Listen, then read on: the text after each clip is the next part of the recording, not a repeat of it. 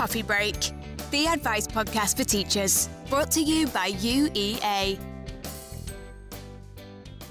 Welcome to the second episode of Coffee Break. I'm Lauren, a HE advisor at UEA, and I'm joined by my colleague Jess.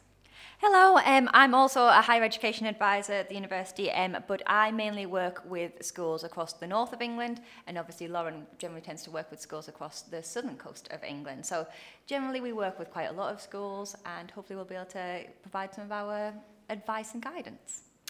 This week we are talking about personal statements, and we're joined by John from our admissions team. We also have a guest lecturer, and we're going to be taking the first question from our postbag.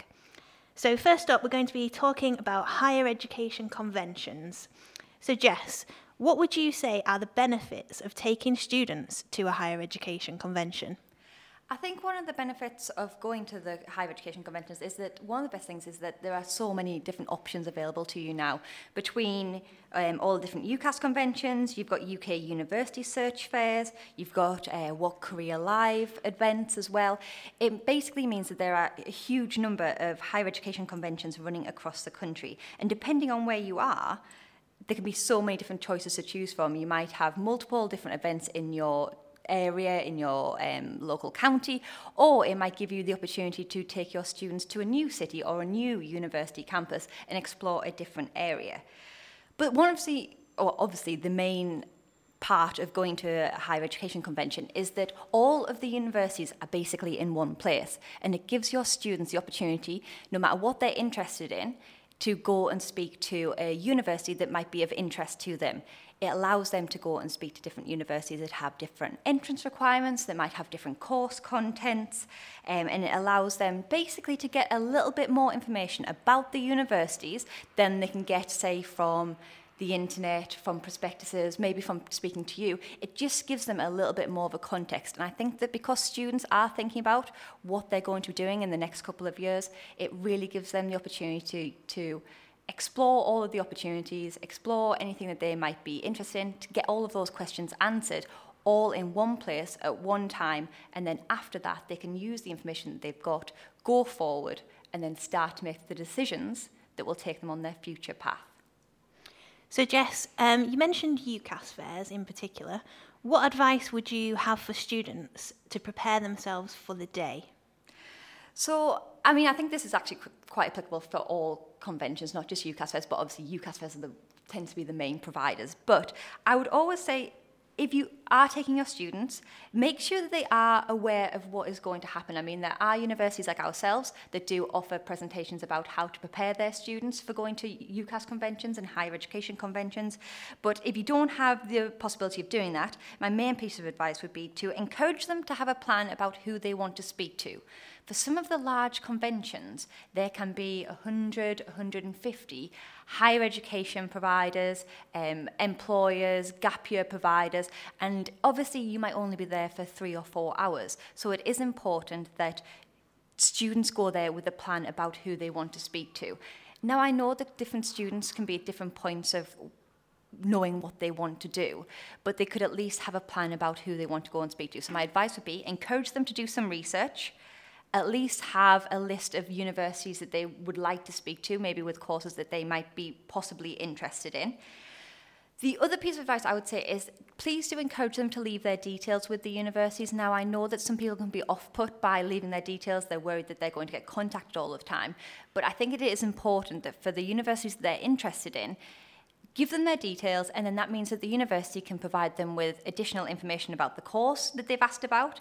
It can give them a little bit more information about the application process. So normally we can email out with things like advice on what we're looking for in a personal statement. We can advise them of some of the key dates that they might want to remember. And it's really important that we can also remind them about things like open days and summer schools or academic taster days. So I think that I would advise them to do that. But then the other thing, and the last thing that I would encourage them to do is to attend the academic seminars that often run alongside these conventions. It can give them a little bit more information in a broad context about that subject, some information, a little bit more guidance specific to that subject as opposed to specific to the university. And I would encourage them just to try and make the most of their day. One big thing is tell them to break away. They don't have to travel in packs packs. They don't have to travel in big groups. They can go individually to universities and speak to the representatives like myself. I promise we don't bite. Now, obviously, like I said, we don't bite. We do spend a lot of time at different UCAS conventions. We do go to the UK University Search Fairs. We go to the What Career Live fairs. And we do spend a lot of time on the road at different conventions. Lauren, I know that you have spent a lot of time, and I say a lot of time this year at different conventions, and I know that we speak to a range of different students. But what is your experience of speaking to really well-prepared students? So some students come over to the stand and they might already know what course they want to study. So in that case, they usually come over with a list of prepared questions, and that could be asking more about the course, if there are options to do study abroad as part of the course, or if the student would be able to do some work experience. Sometimes they ask about the entry requirements, and if that course might involve an interview, they want to get prepared for the interview and they ask for tips. And sometimes students are more interested in the life at the university and what the social side is like. In particular, they might ask about certain clubs or societies. If they're already interested in a sport or if they already play a sport, they tend to ask if that sport is an option at the university.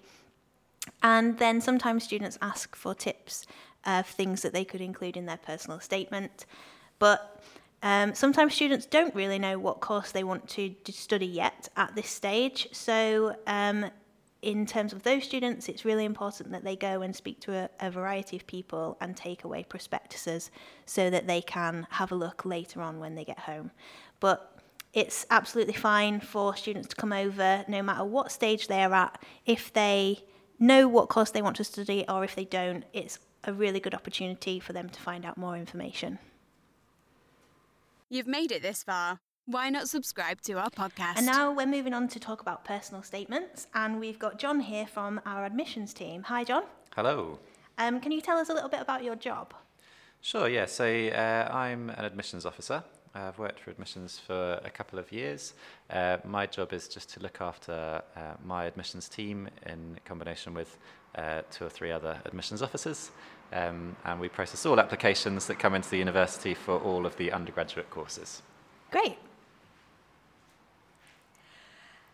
Okay, so we have a couple of questions, and what we're going to start with is the first question, which is basically, could you talk us through the process from receiving an application and making the all-important offer? Sure. First of all, when we receive an application, we'll sort of look at a few technical aspects. So we'll check through, what year the person's applied for and all the obvious things like that. Once we've had to check through all of those things, we'll be looking at qualifications. That really is the main aspect of an application. So we'll go through all the qualifications. Do they meet the requirements for the course? Have they studied, for a consistent period of time, or have there been any breaks in study? And if so, is that documented? All those sorts of things. And then we'll move on to the personal statement, reference, and any other supporting information which has been provided. Once we've checked it all through, if we're in a position to make an offer, then we will do. Or if we're able to make a decision on the application, we will do. Or if there's courses where we're interviewing or we need to request further information, that'll be the next step.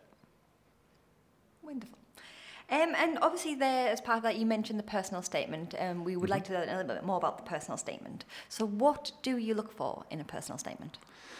Well, so it varies depending on the course. We'll always look for a reference to the actual subject which has been applied for. So that is the key bit of information, really.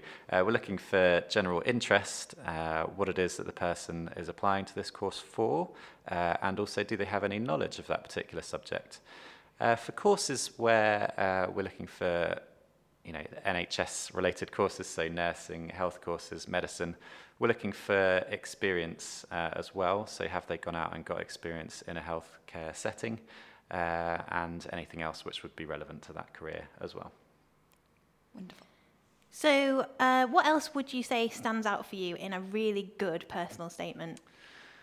Well, if a person can fulfill the prior specified comments in a succinct manner. That's always really helpful.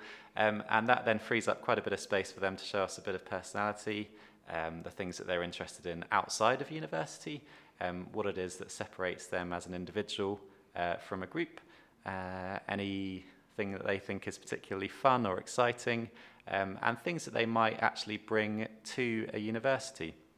Now, we're not looking for people to specify what they would bring to UEA, because we acknowledge that people are going to apply to a variety of different universities, so we don't need that. But we're just looking what sort of activities a person might bring to a university outside of their course as well. So are they interested in any particular extracurricular activities which they could undertake while they're studying here alongside their course? Are there things that they would like to do which potentially could help reduce their stress, because it can be stressful sometimes studying. So anything like that that they think that they could bring to the university and that would help them when they're actually studying here, not just specifically to the course that they've applied for. Okay, you mentioned extracurricular activities there. Would you say it's more important to focus on the students' academic experience and what they're currently studying, or would you say it's more important to focus on the extracurricular side and their personality? In a personal statement, well, it's important that we do look at a little bit of academic information, so that does need to be in there, but do bear in mind that we will have that person's qualifications, so they don't need to tell us what they're studying, because we'll know that. If they're undertaking some more academic study outside of, let's say if they're studying A-levels and they're doing something on top of that that's not necessarily clear from their application form, then yes, it's really helpful to go into a bit more detail about that, and we'll be interested in that. If they're studying a particular qualification at school and they're looking to then apply to that same subject area at university, then talk about that, what it is that they've perhaps got out of that subject area at school, what it is that interests them, what it is that excites them about it. But there are some courses at university that people won't be studying at school, so that might not be possible. So as long as it's relevant, it's fine, but they don't need to go into a huge amount of detail with the academic side of things if it's already information which is specified in their application form. Okay, that's great. Thank you, John. No problem. Do you know someone who would like this podcast? We'd love it if you shared it with them. Okay, and this week's guest lecturer is Fabio from our School of Economics. Hi, Fabio. Hello. Hello. And basically what today is going to happen is that Fabio is just going to tell us a little bit more about himself, what his teaching styles are, what he does as part of his research, and he's just going to tell us a little bit more about economics. Yes. I'm Italian, as you can pick from my lovely accent, but I've been living in the UK for 16 years, and I joined the University of East Anglia 6 years ago.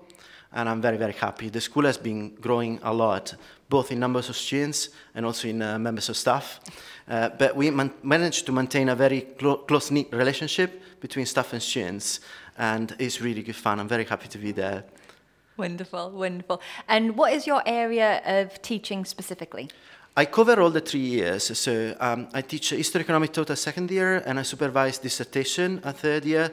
But I'm mainly involved in teaching macroeconomics to first-year students. So it's really good because I can actually welcome them as they come in. Wonderful. And what do you teach as part of that course, or what are some of the areas of the macroeconomics? Well, we cover the fundamentals of how to understand magnitudes such as unemployment, inflation, rate of growth of an economy. And of course, students are really, really interested into these kind of topics. What gives me most satisfaction is that by the end of the year, students can actually open a newspaper and understand the news and give their own opinions about what's going on in the world. I've been teaching this module for 6 years, and yet every single year, what we discuss about is different because it's completely informed by what is going on in the world at the time being. And what do you think students, when they come to study at university and they're looking at economics, do you think that they get to study a huge broad range at the university, or do you think that they get to specialise in specific areas, or do they get to do both? I think that they can actually construct their own curriculum exactly the way they want.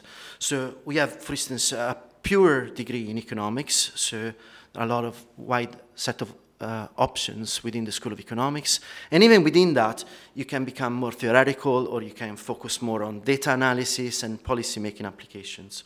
But we also offer a wide range of joint degrees. So they can study economics along with politics, they can study economics along with politics and philosophy, or they can be more orientated towards finance and business subjects as well. So they can come and talk to us and decide what they want to do, get some advice, and choose the way they want to build their own curriculum. Okay, wonderful. Well, going back to what you said earlier, you said obviously that looking at the news changes each year, and they look at different topics and they'll explore different topics. What has been one of the biggest topics that you've explored quite recently in some of your sessions? Well, obviously, when you teach about macroeconomics, you look at how countries interact with each other. So we discussed a lot about Brexit. There is a very hot debate about what is going to happen after. And it's really important that we are able to distinguish our political ideas from technical analysis as well, analyzing which data is available, which is going to inform what is going to happen in the future. And because our students are going to be the next generation of policymakers in the future. So we have to make sure that they actually can take decisions in an informed way. And did you by any chance come up with any solutions to Brexit? Did anything happen during that session, or was it more... I believe that economists like to disagree, and we are not always thinking everybody the same way. But the important thing is generating a genuine debate, which is informing what is going to happen in the future. Wonderful. Thanks very much for that, Fabio. That was really interesting. If you would like to hear more from any of our lecturers here at UEA, we would be more than happy to arrange a visit to your school. Do get in contact with us at schools@uea.ac.uk to arrange a visit. Coffee Break, the advice podcast for teachers, brought to you by UEA.